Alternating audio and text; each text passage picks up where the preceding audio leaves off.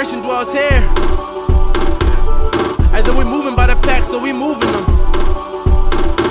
And even if you don't, then you do, cause you cool with them. They be like, I only went to school with them. Let's get it. Welcome to Color Correction, a Jesus-y podcast about race and faith from the perspective of a black girl, an Asian guy, and a white guy too. I'm Andrew. I use he, him pronouns. I'm Asian. I'm Bethany. I use she, her pronouns, and I am black. I'm Chris. I use he, him pronouns, and I'm white. We like to start off our podcast by talking about stuff we want to correct or mention from previous episodes. One thing I want to mention about the previous episode, just because I'm in the process of... You're the only one that's heard it. I'm the only one who's heard it. We had a lot of... We were talking a lot about, like, when to take the Bible literally and when not to take the Bible literally, and we touch on the idea that the Bible is made up of different genres. But I think one of the things we probably should have made explicit is the idea that, like, when we talk about approaching the Bible in its context, we mean reading the different books in terms of the genres that they were written as. Mm-hmm. You know, like reading poetry as poetry, reading history as history.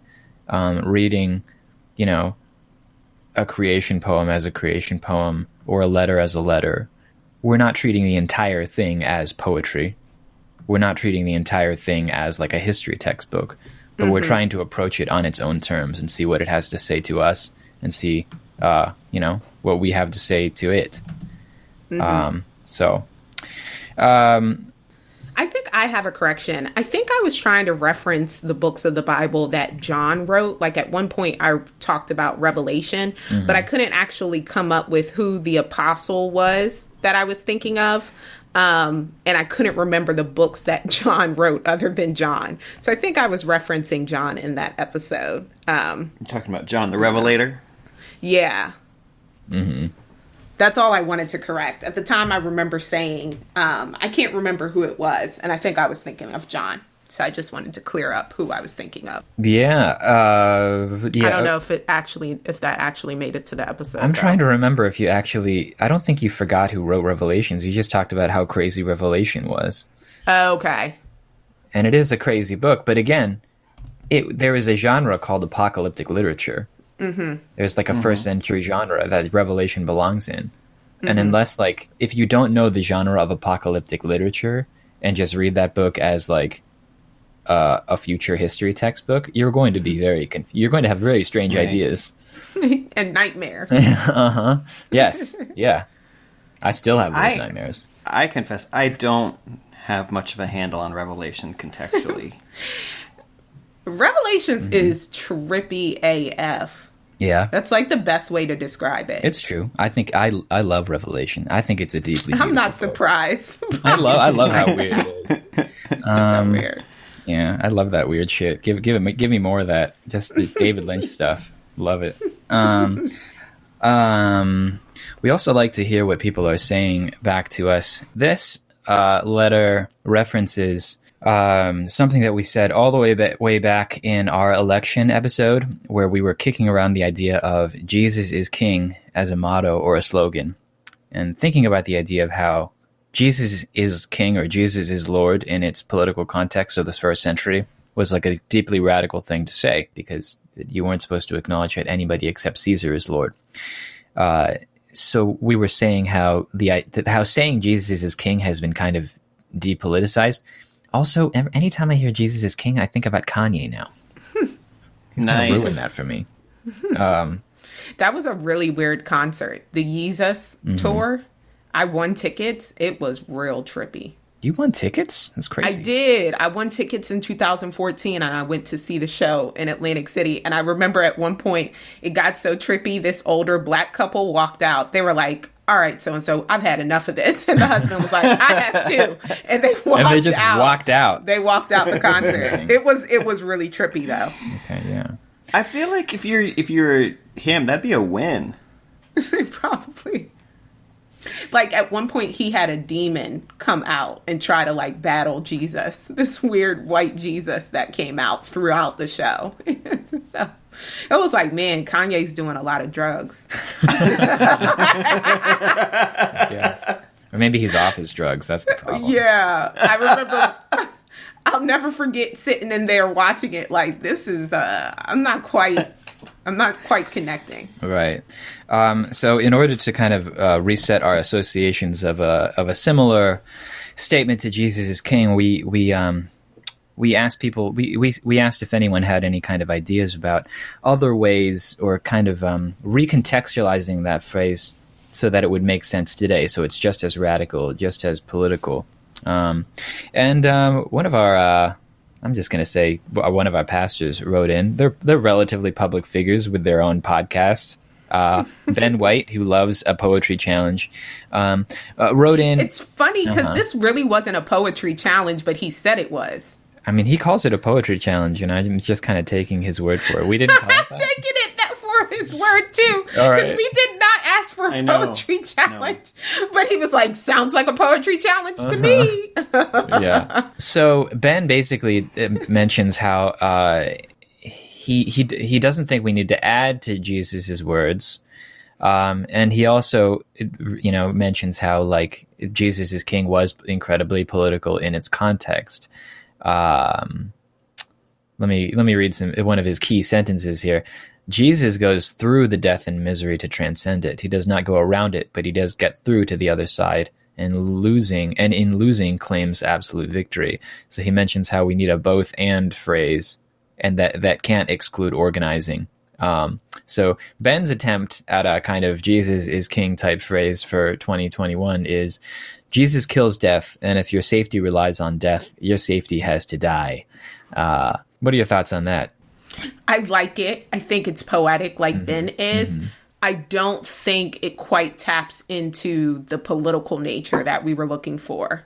So I think Ben interpreted what we were saying as like coming up with like a beautiful phrase that embodies who Jesus is. And I think we were talking about Jesus is King strictly as a really political thing. And that's why we had mentioned like Jesus says that Black Lives Matter or Jesus says nobody is illegal, because those are such big political issues right now.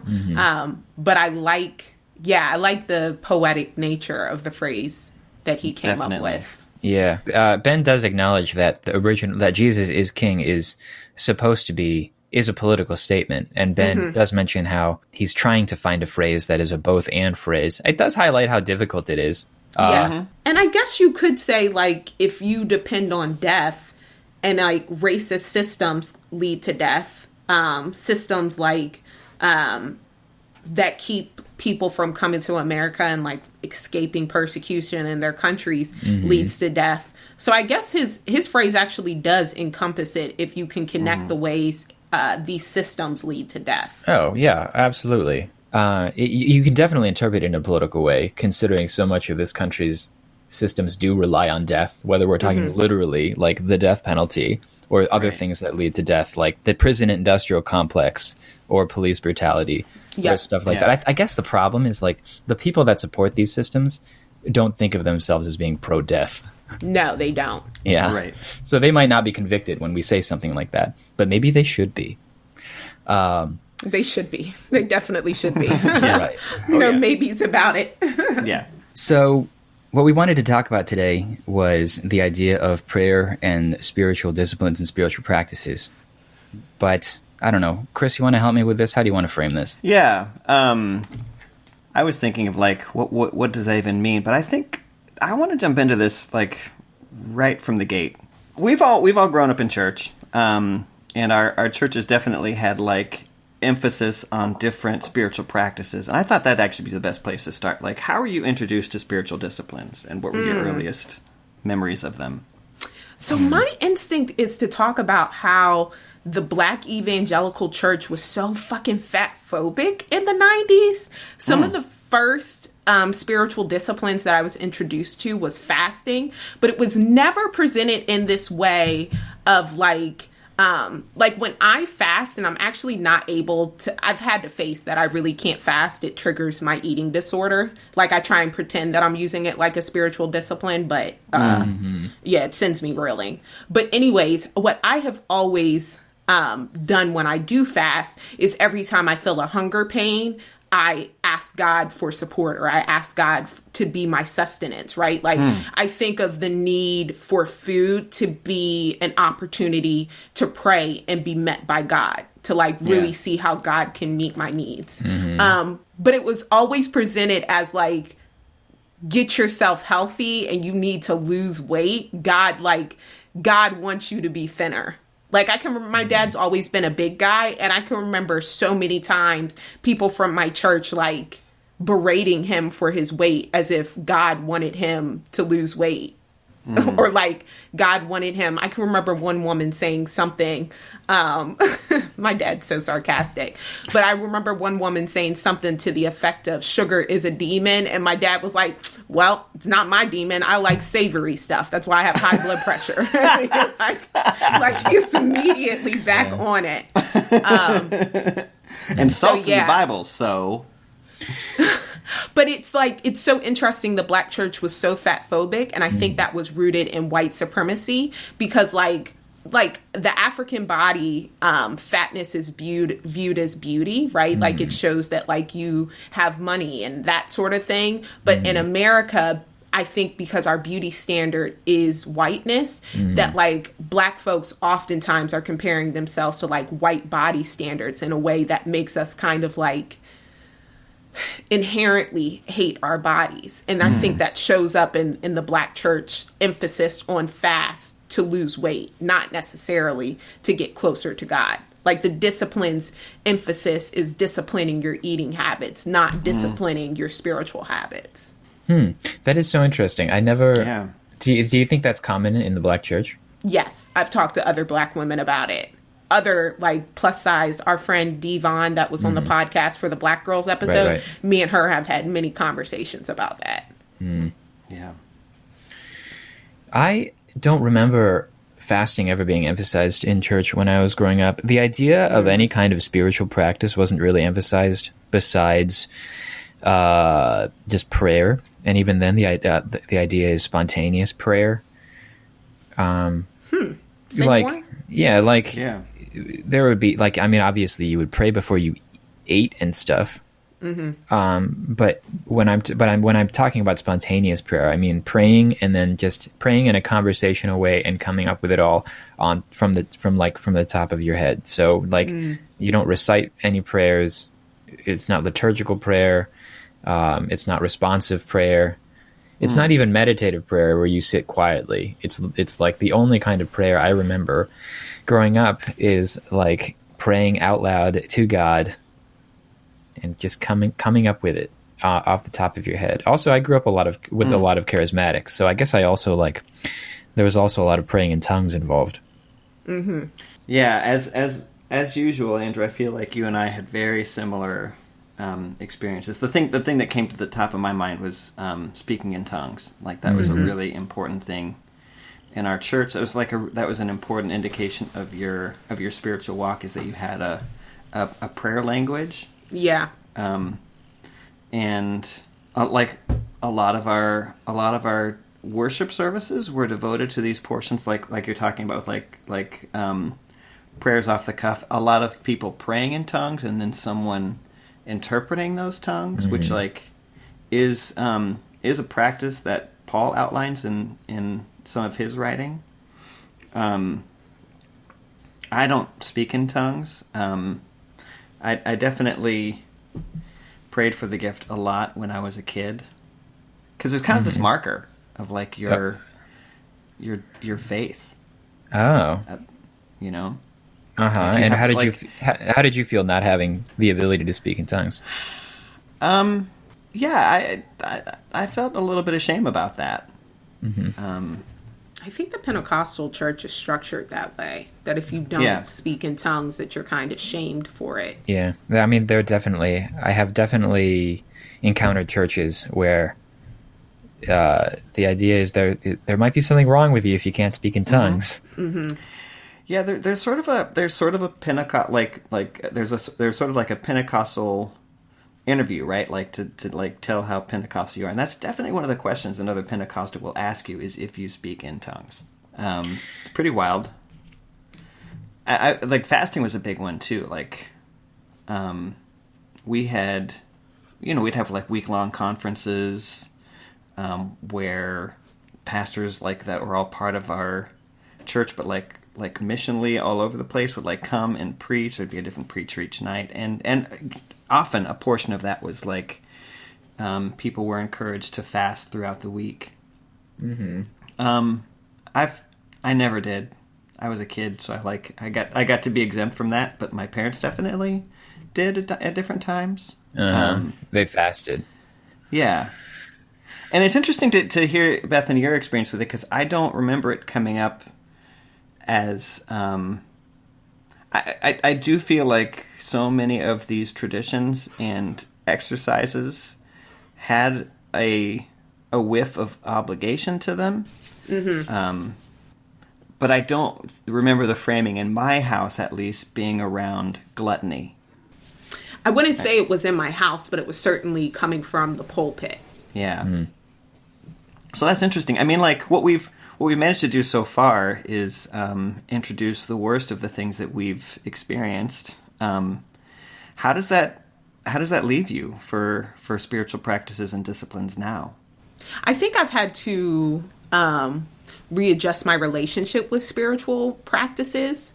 Like, we did talk about the worst of the spiritual practices, but there are some like spiritual traditions in my family that I think are really beautiful, but don't work for me personally. Like, my grandfather used to wake up at 5 a.m. and pray for an hour.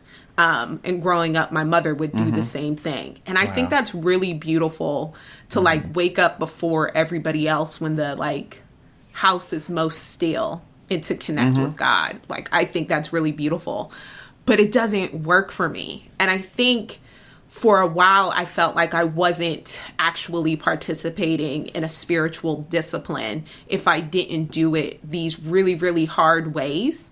And I do think spiritual discipline should tug at you, or be uncomfortable. But if they're uncomfortable to the point that you're not going to do it at all, you might want to like readjust. So like I pray at night. And I've also like been open to the fact that certain spiritual disciplines might not actually be the way that I connect with God. Like I mentioned earlier, with fasting, I'm actually not taking care of myself in the ways that I fast. So I'm not taking care of my relationship with God if I'm not taking care of myself. Yeah. Yeah. So fasting doesn't work for you. Yeah.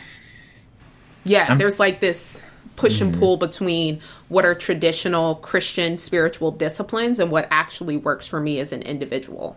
Yeah, I hear that. I mean, I'm in a weird place right now because I'm thinking about how, like, the idea of intensely personal and spontaneous prayer where you're talking to God as if God is a friend was part of my upbringing. To some extent, I think that was really helpful and really biblical because Jesus calls upon his followers to talk to God the way children talk to their parents and says that God will listen. He's trying to encourage that spirit of generosity, that idea of God gives you the grace to reach you where you are. It's okay, is what Jesus is basically is emphasizing, like in Matthew's chapter 4-6. So like, I do remember like being with my mom as a little kid and driving around the parking lot at the mall, like in the passenger seat. And my mom is like, we can't find a parking spot. Like when we're looking for a parking spot, and she's like, pray for a parking spot. And I'm like, dear Jesus, please give us a parking spot. And then we'd find a parking spot and she'd be like, look at that, it worked. And I'd be like, wow, prayer does work. Which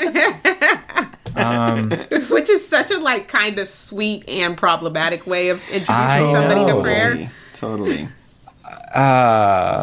And like, I find that as I grow up, as I've gotten older, on one level, I can't help but spontaneously ask God for things. Just be like, please, God.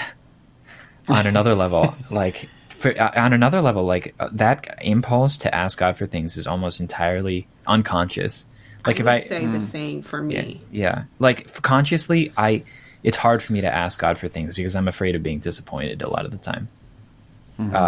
So I try. So like it's hard for me. So like some people are able to like sit down with a list of people that they're praying for, and like work through this list and be like, God, help this person with their job hunt, and help this person with whatever. Like, I don't think I could do that, just because like I feel like I would look at that list and I would just be depressed because I would be like, here's a list of stuff where God is going to disappoint me. That's kind of how I feel. That's so interesting. I laughed because I felt uncomfortable. Have you been disappointed by God that many times, you feel like? I just feel like well, first of all, this has been just an incredibly like difficult year emotionally for me. Yeah. And it surprises me, my reaction to catastrophe is interesting to me, because I think for some people catastrophe brings them closer to God. Mm-hmm. But I think what I'm learning about myself this year is, like, for me, I might be one of those people where catastrophe just makes me feel like God is dead. Mm-hmm. So, and it's hard for me to talk to God in the face of so much like catastrophe. And I know intellectually, like, there are ways that spirituality has of explaining suffering. There are ways that different faiths, including ours, explains why prayers don't get answered, you know? Mm-hmm. But just like where I am right now, those ways of explaining God's failure to act don't really satisfy me a lot of the time. They just make me sad. So, right. So thanks for leading us through the discussion, Chris. I don't think I'm equipped for it right now. Yeah. No, but actually, like, when you sort of like introduced this to me earlier, I don't think I was prepared either for the realities of a discussion about prayer. If we're all going to be honest, like, really entails. Mm-hmm. This is part of the like ongoing practice of following the way we're following. It's like it's up and it's down. Mm-hmm. And we don't have to be duplicitous about that. Mm-hmm. Like, we actually can be honest about the real struggle having a discipline and having a faith actually is. Mm-hmm. Mm-hmm. I've been thinking about what you've been talking about, Andrew, with like the conversational style you're introduced to. Mm-hmm. I feel for myself that is probably the best introduction to prayer and like the best ongoing practice. One of my favorite moments in our cell groups is the portion where we share our prayers. Specifically the part where like generally someone is asked to pray for everyone, and it, like, a lot of people are like, a lot of people do this with a lot of reservation, right? It's actually not easy to like have that conversation with. So wait, God what do you guys do? One forum. person prays for everybody. What happens? Yeah, At the end. Okay. Yeah. And what does that person volunteer or draw the short straw? Well, if generally how it goes is a request goes out that someone prays, and either someone jumps in and volunteers, or like gets quiet for too long, and the leader will be like, "So and so, will you pray?" And they could say no. Like it's. I can perfectly envision what you're describing, because that happens in my cell group. They can group. say no, and even if they don't want to, they don't most of the time. And I think that's all right. Like, I actually like the practice of different kinds of prayers, even the ones that make you uncomfortable. I think that's all right, and I also think the cell's a good container to have that discomfort. Mm-hmm. I do too. One of my favorite moments. I mean, the part where you pray for each other, one person prays, has always been part of any kind of thing, any kind of whatever Bible study group. We call them cell groups. All right. Yeah. But one thing that has always stood out to me, one thing that I'll never forget is once I was in a group. I don't know. This must have been a few years ago. The leader was like, they turned to somebody in the group and they were like, "Would you like to pray for us?" And then we all kind of settled down and got ready. And they were like, "I really don't." Yeah. I really would not have been feeling so it right now. annoyed as the cell leader. I would have Yeah. been like, why'd you wait so long? But the cell leader, and I don't remember who it was because this was so great. The cell leader didn't skip a beat. He was just like, all right, and then just went ahead with prayer, and it was like, that was like both the freedom of to be able to be like, can't do it right now, can't talk to God, and Yeah. also just be like, that's okay. Let's keep going. Let's keep going with this thing. Absolutely. Was Absolutely. really significant to me.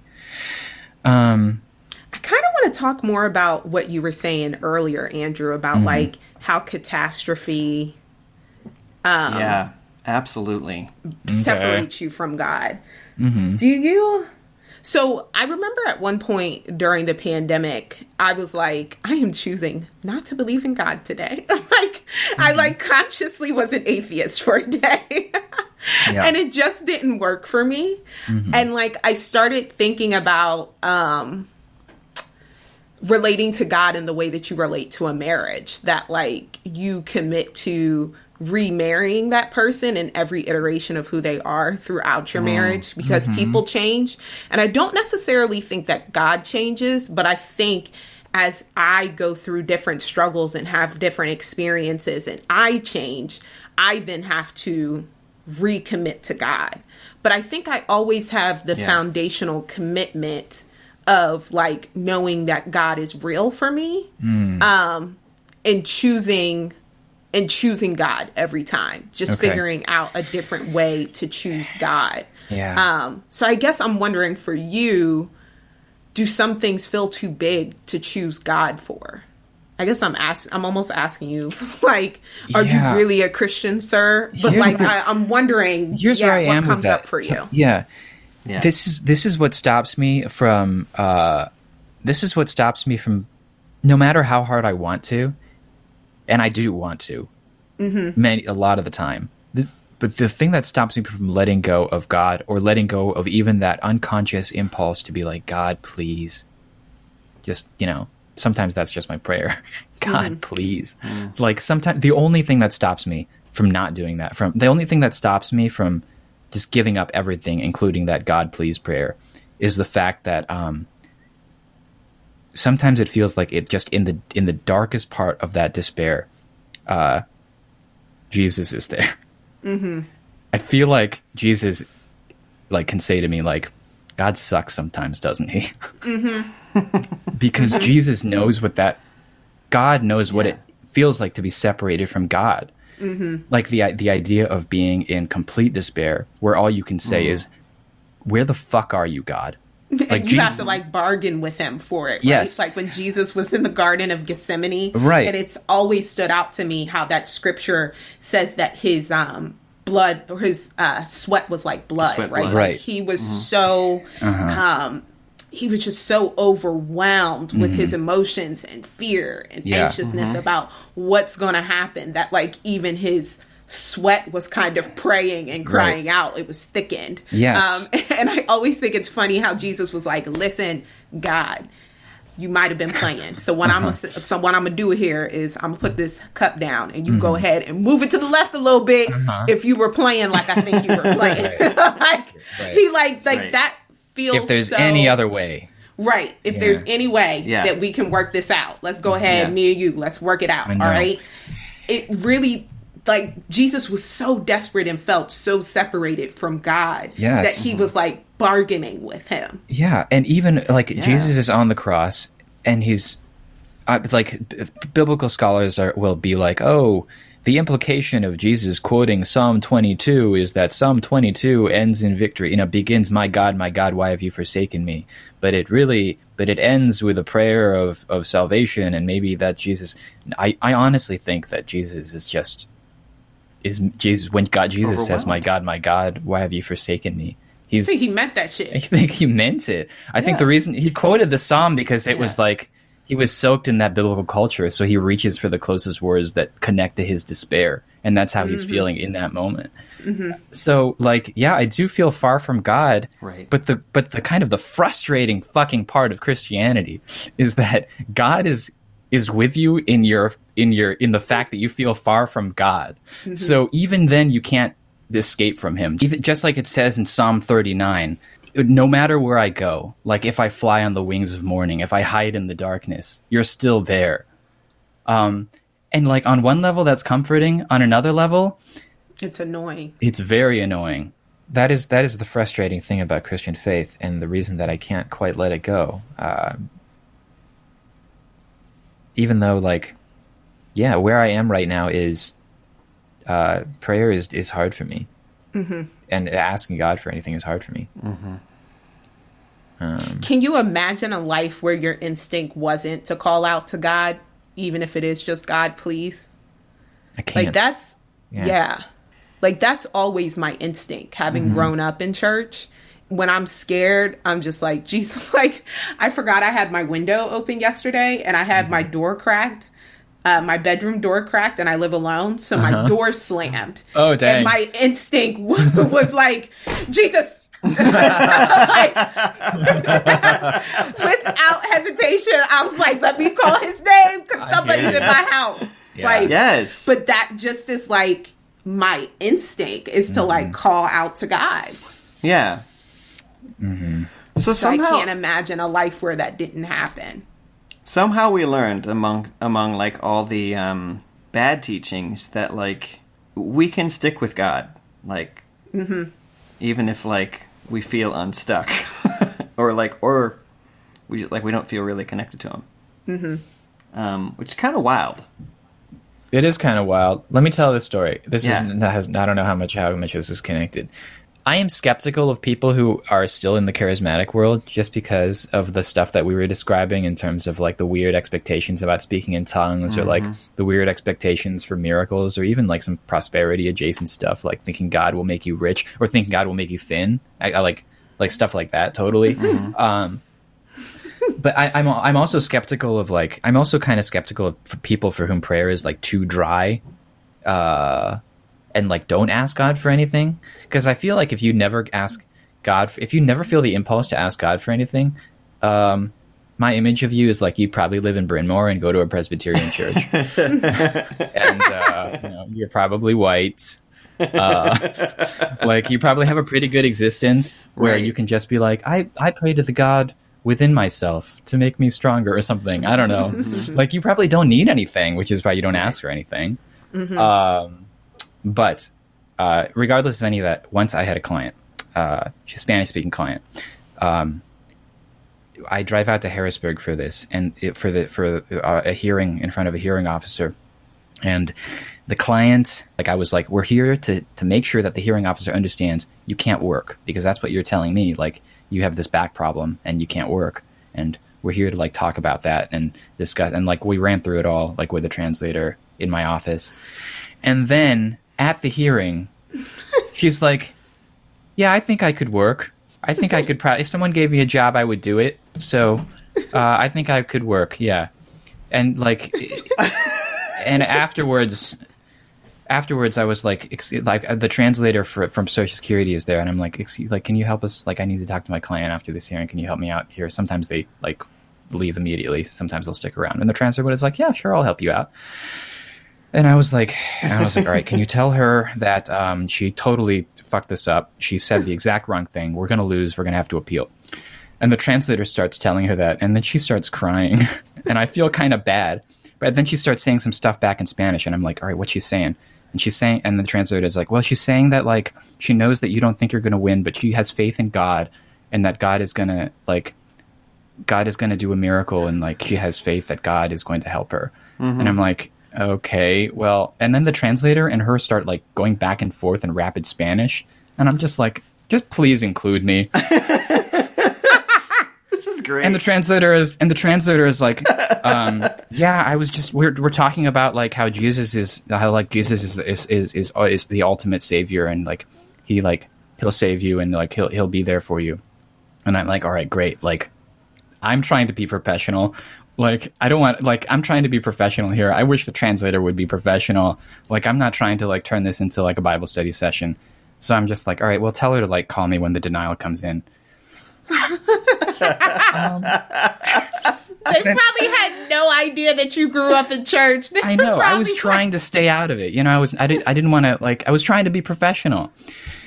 They were probably like, That's we so need a funny. Christian attorney. I know. They were probably like, they were probably seeing me as like the bad guy, like the Pharisee. Right. But here's the thing. She fucking wins. I still don't know how. I can't. It's like, it probably shouldn't have happened. It was her faith, Andrew. Don't That's say you don't know amazing. how. All right. Yeah. So she told the disability judge, yeah, I could probably like work at McDonald's or some shit. I could probably do that. And she still won her disability. yes. That was nobody but Still won. Jesus. All right. That was Here's the nobody thing, like, but Jesus. in this That- story, yeah. like, I'm the bad in the movie of her life. Like, I'm the bad guy. Like, I'm the love it. bad lawyer who, like, Yes. skeptical, doesn't believe in God. Oh my gosh, this Andrew, this 100% reads like a chick track. I come back to that experience sometimes. Mm-hmm. I don't know where that puts us or where to go No, from there. I don't know. I feel you on that. Like the deepest prayers I've ever prayed were at moments of my life where I was deeply depressed, clinically depressed, like on meds and just struggling to get up every day and go to a job I hated and see anything of value in my present and in my future, and those prayers often were nothing more than me screaming and crying to God, just like, take this dark feeling that is like sitting on me and in me away. It was not particularly well composed or it was very self-centered, but also like I felt crushed, and I needed God on a very personal level, and like those prayers were years worth of my prayer life. Like that was not a prayer that was like answered in the amount of time it took me to have, like, it took your client to have that hearing. Like this was Right. this was very much a portion of my life where, like, I don't know, like, I needed that prayer answered immediately, and it wasn't. And it went on and on and on and on. Right. And I think I learned that was okay, in part because, Andrew, just what you're saying, like, we actually see Jesus in anguish, reaching his human limits and crying out to God. Like, that is such a useful illustration for the bond we have with God to get us through those moments that we actually have. Yeah. We've been talking a lot about prayer, spontaneous and otherwise. I guess we should probably explore this idea of just kind of spiritual disciplines or structured disciplines in general. Yeah. I mean, Beth, you talked about how, like, you're not so into fasting. I'll be honest with you, I don't really fast. I don't remember the last time I did it. I just get, maybe it would be helpful for me because, like, you get to a point where you're like, I don't know. I hear from secondhand experience that, like, you get to a point where you're like, you're just really grouchy about being hungry, and then you push through that, and, like, it's like you get to the other side of it, and you feel a connection to God. Never been able to get to the other side of that. You are grouchy when you haven't eaten. Oh we my have God. experienced that on It's the true. podcast. Yeah. Yeah, usually I feel connected to God because I'm so hungry that I have to keep on, like, focusing on him. Right. So that's usually how it works out. Sure. for But I me. mean, are there other practices that you guys feel fulfill that function? Sometimes journaling for me is like a prayer. Because I think I allow my journal to be, like, the most raw space for me. Like, anything that I'm thinking, even if it's horrible, you know what I mean? Like, I'll write it out, and that's almost like my offering to God. Like, sometimes as I'm writing, it feels like the whole entry is a prayer, and sometimes certain parts that I mention remind me to pray to God about it. So I would say like journaling for me has been a spiritual discipline. Yeah, absolutely. I also kind of want to go back to your story about the woman. Because Okay. I think it kind of touches on something that's interesting with people of color, is that I think there's such a tradition of like connecting almost to magic that we've like kept in our faith practices, but we deny how they're kind of rooted in ancestral ritual kind of magic practices. Have you ever noticed that with like brown Christians? Yeah, for sure. Can- I think. Yeah. Can I go ahead, Chris? Can I counter that just a little bit? Because I think the other thing that was important for me in that story, like Andrew talked about, like Bryn Mawr Christians, like affluence definitely plays a role in like belief and like follow What you need to believe in. Right. Like maybe thinking that like a win here is magical thinking, but the reality is for that woman, it's probably all she had. Yeah. That's true. And I think it's a both and thing, totally. Yeah, because when you don't have anything else, when you can't rely on anything else, that kind of appeals to God might be all you have. And I think we have a tendency to think of kind of transactional spirituality. We look down on that, I think. And maybe in our faith tradition we do. In this present faith tradition we do. Sure. My faith traditions growing up, it was a lot of like poor Black folks, and like depending on the miraculous nature of God was like at the core of everything. Yeah. I just also think about how, first of all, like Pentecostalism is the most popular expression of Christianity outside of the West, in South America, in Africa, in Asia. That's the way people are worshiping. And I think I think you're onto something, Beth, when you talk about how like it does connect to the way that like brown people see the world, in terms of like the world is a weird place and there are all these spiritual forces at work, and some of them are good and some of them are bad. And like you need tools to fight them, and also like the way that spirituality expresses itself in your day-to-day life. And I don't think that's a bad thing. Like I think it's okay to see the world as being that weird. And I don't think like... And I think the world actually is that weird. Yeah. When you've been oppressed and you're open to spiritual moving. You know what I mean? Like you mentioned earlier with the Bryn Mawr Presbyterians that might have a lot of privilege, they haven't had to suffer in a way that opens them up to meeting God in this more charismatic, miraculous expression. And that's okay. That's not the God that they need. But you know how like parents are different?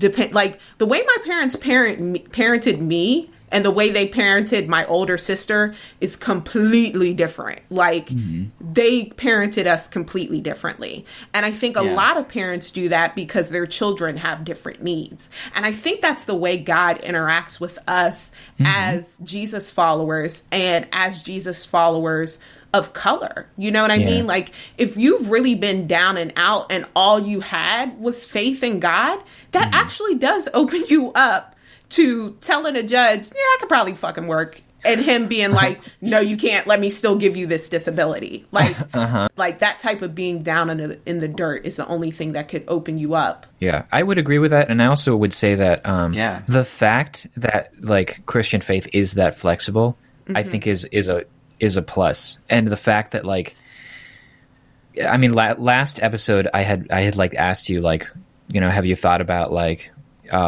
West African religion, you know?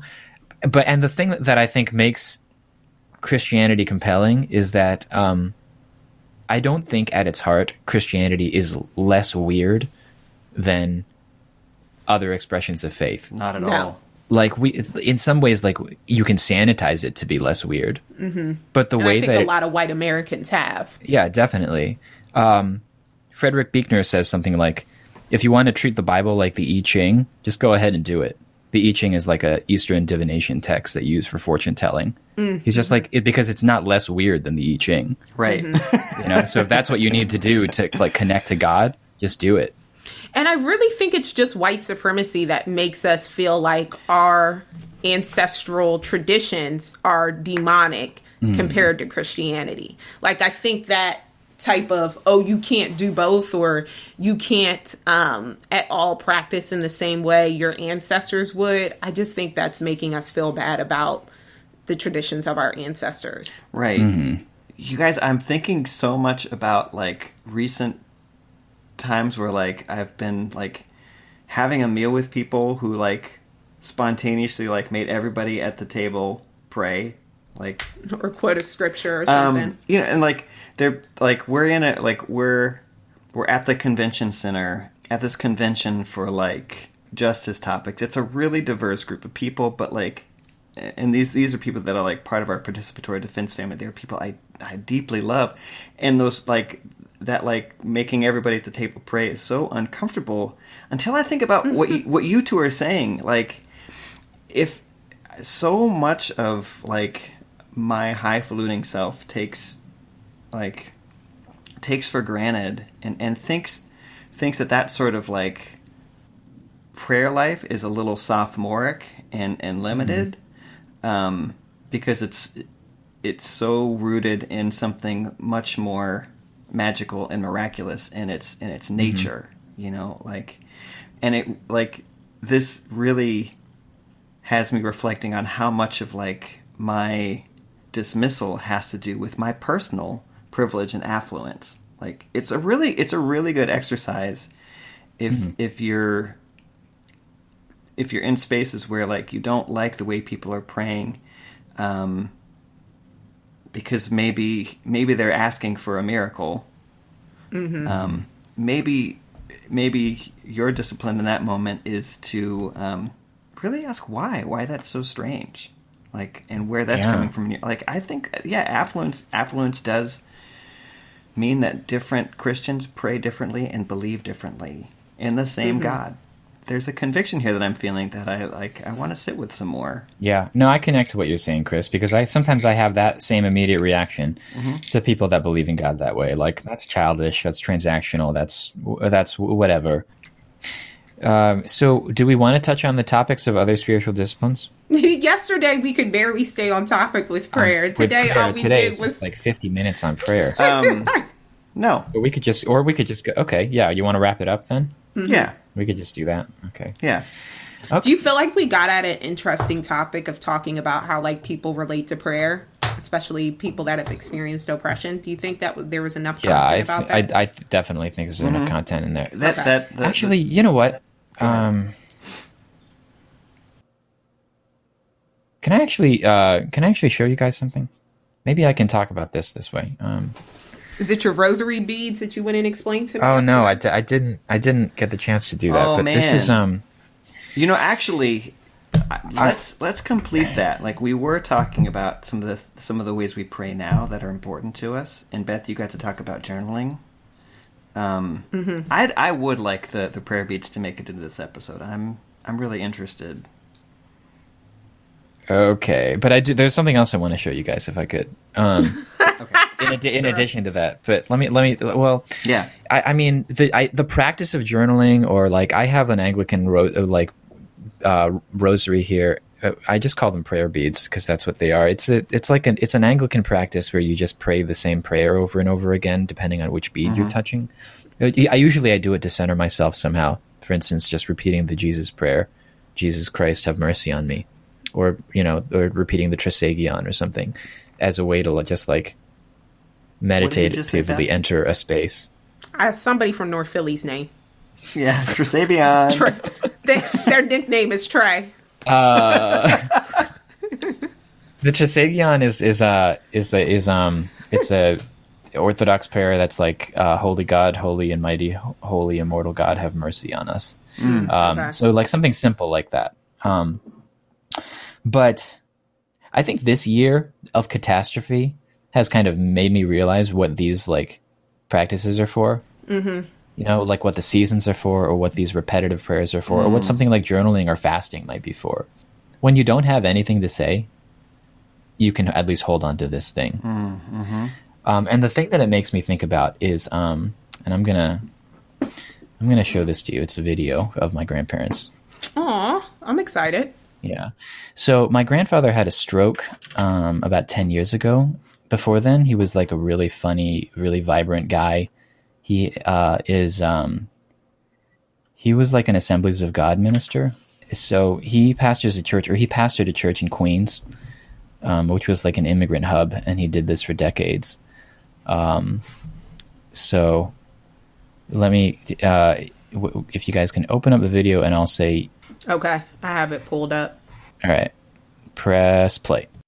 So the scene is in the morning when my grandparents get up and they're in the kitchen and they're going to do their devotionals together. So my grandma is pushing the hymn book over to him. He's like, over here. 荣耀的救主，我真愿想你，这是我盼望，是我祈祷，我甘愿放弃世上的财宝，披戴主基督，守住圣道。Okay. And so then my grandfather stops to tell my grandmother that like his feet hurt.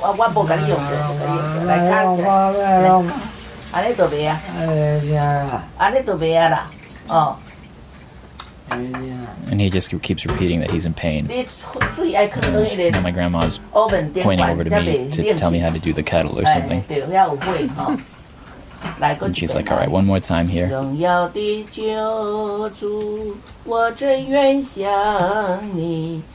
trying to get him to go on the second verse. I think he fell asleep.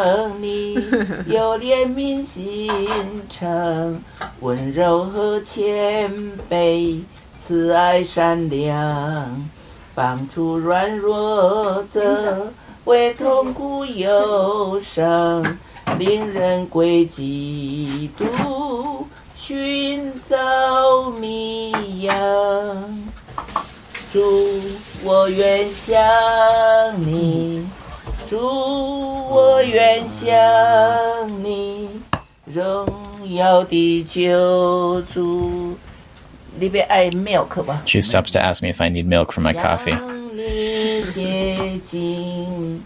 有主的甘甜，有主的丰盛，愿主的圣心引我心灵，愿主的圣心引我心灵。At this point, he's fully fallen asleep, and my grandma goes, "Why have you fallen asleep, Papa? Right now is not the time to sleep." Papa, wake up. 来，祈祷。 All right, time to pray. 爸爸祈祷。 And he says, God, thank you for watching over us through the night and providing for us. At this point, he kind of mumbles, God, please bless. In the name of Jesus, we pray, amen. My grandma says, praise Jesus. So I think about the fact that, like, they've been doing this kind of, they've been getting up together and, like, reading the Bible and singing a hymn, like, every single day for most of their lives. And my grandfather had a stroke 10 years ago, so that he's barely cogent at this point. A lot of what he says is just that something hurts. And he tries his best to follow along with the hymn, and then he just falls asleep in the middle of it. Mm. But the fact that even that he can sing along with the hymn, or you like ask him to pray, and then he'll just kind of spontaneously start praying because it's just a reflex for him at this point. Mm-hmm. I think, like, doing these spiritual practices to make them reflexes, so that, like, you know, at some point in your life, you are going to have catastrophe, or you are going to be disabled because you're going to be older. And at that point, like, the only thing you'll have is, like, what you've been storing up all these things in yourself, these practices of connecting to God. And And I think about how like my grandfather has been storing up these practices of connecting to God for his entire life. And at this point, like, it's not even conscious anymore. He just reaches out to it. Or my grandmother just like points to the hymn book and they try to sing this thing together. And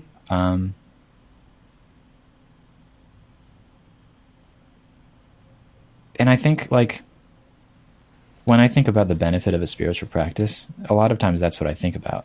Like it's for that time when it has to be reflex, you know, when all you can say is God, please. Because you're not always going to want to say something beautiful. You know, like back earlier in the year when we were in San Jose, like it was easy to pray, you know. It was so easy to pray in San Jose. It was so easy to pray. Yeah, it was so easy to pray. It was so easy to praise God. We've got like an entire podcast episode of us being in that feeling. Which was this time last year. Yeah, which was literally a year ago. Yeah. But that's not always. I thought about that Facebook post again. I know. I made to our audience. I made a Facebook post about a year ago. I think it was February 3rd, 2020, and it says, "I had such an amazing January 2020. I can't wait to see the rest of what 2020 brings me." And every time I think of that post, I get embarrassed. I'm like, what was I? If only I had like an inkling of what 2020 would bring us. But that's, I mean, crazy. Andrew, that's the point you're making. You don't know. That's like we're storing up for something we have yet to see. We've yet to see and yet to experience. Yeah. So, can we end it there? Absolutely. Yeah. I think that was a good place. All right, cool. So let's close it out with, we like to end our podcast here by talking about whatever we're into this week. So Beth, do you want to kick us off? Yes, I found out via Black Twitter that College Hill is on Hulu. College Hill is from the heyday of classic MTV knockoffs, BET television. So College Hill was kind of like The Real World, but it was a reality show of college students at HBCUs. The first season was at Southern University in Louisiana, and that was like a really good season. But the best season is the Virgin Islands episodes. I think it's season 4, and that's where Hulu starts. The series is the Virgin Islands. So I am very, very, very excited to be watching College Hill again, because I haven't watched College Hill, I think, since my freshman year of college at a HBCU. So. Nice. Yeah, that's what I'm into. Sweet. Chris, what are you into? One of the writers of Circle of Hope's Daily Prayer used some words from an essay from James Baldwin, and it got me to thinking. I really haven't read that much James Baldwin. I've only read If Beale Street Could Talk. So I picked up The Fire Next Time. I was going to say that's my favorite. Wow, it's incredible. It's an incredible book. Both things I've read now by James Baldwin. I don't know if you guys do this with authors, but there are a few authors I think about like having as friends, and James Baldwin for me is one of those people. Like I totally picture us like walking along a beach and hanging out, or like sitting across from each other, like smoking a pipe and just enjoying each other's company, or maybe more me just enjoying his. But he just I was about to say, Chris, you have that personality where everybody is your friend. Mm-hmm. You just know how to do that. So maybe I'm not surprised that you feel like James Baldwin could be your friend. He has such a clarity and an honesty. Mm-hmm. It's cutting. It's absolutely devastating. So it's not like I can pick up this book and even read more than a few pages at a time. But he's so sharp. He sees things and phrases things so clearly, and he's got a beautiful soul. I love him. I just like, he definitely did. I wish I had known him personally. I model my writing off of him. Yeah. I love the way he like compares day-to-day norms and nuances, the way he like turns them into metaphors Yes. is really unique. Like the way he describes things that you see on a day-to-day basis is really, really unique. Yeah. Cool. I'm excited for yours, Andrew. I am into. Did they always do this thing where they release Super Bowl commercials before the actual Super Bowl? No, or the is that internet just has a- not always been a thing. No, they just started doing that over the last couple of years. All right, so this might be old news by the time this episode comes out, but I'm still into it. This is what I'm into this week. The Alexa commercial with Michael B. Jordan as the Alexa. It begins with like this woman is like thinking about wondering if there could be a more perfect vessel for Alexa. I'm not trying to advertise Amazon Alexa here, because as we know, Amazon is not a great company. But this, but I don't stan Amazon, but I'm coming dangerously close to standing Michael B. Jordan. Yo, this is a Michael B. Jordan vehicle. That's the bottom line here.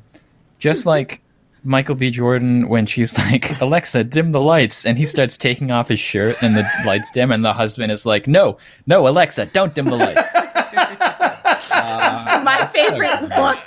My favorite one is when she walks up real close to him and says, Alexa, put bath oil on my grocery list. And her husband goes, Alexa, don't do that. That's my favorite one. Yeah, it's so great. So that's what I'm into this week. Michael B. Jordan specifically in that Super Bowl commercial. It's very funny. Yeah. So special thanks to Luke Bartolomeo, our communications manager, and to Jared Selby, who does our theme song. And we are always excited to hear from you all out there. So let us know what you think about our episodes and how you're following your faith in Jesus and trying to be anti-racist. It's really hard. So I think we can only do it in community. So go to our website, colorcorrectionpodcast.com. That's the website, right? Yes. Mm-hmm. And drop us a line and let us know what you think about the episodes and how you're following Jesus and being anti-racist, because we want to know. Can I add And something? Yes. Tell us where you're sending that email from. Yeah, especially if you don't know us. If we know you, don't bother. But if we don't know you, please write in and let us know where you're writing from. So with that being said, stay black, Little Mermaid.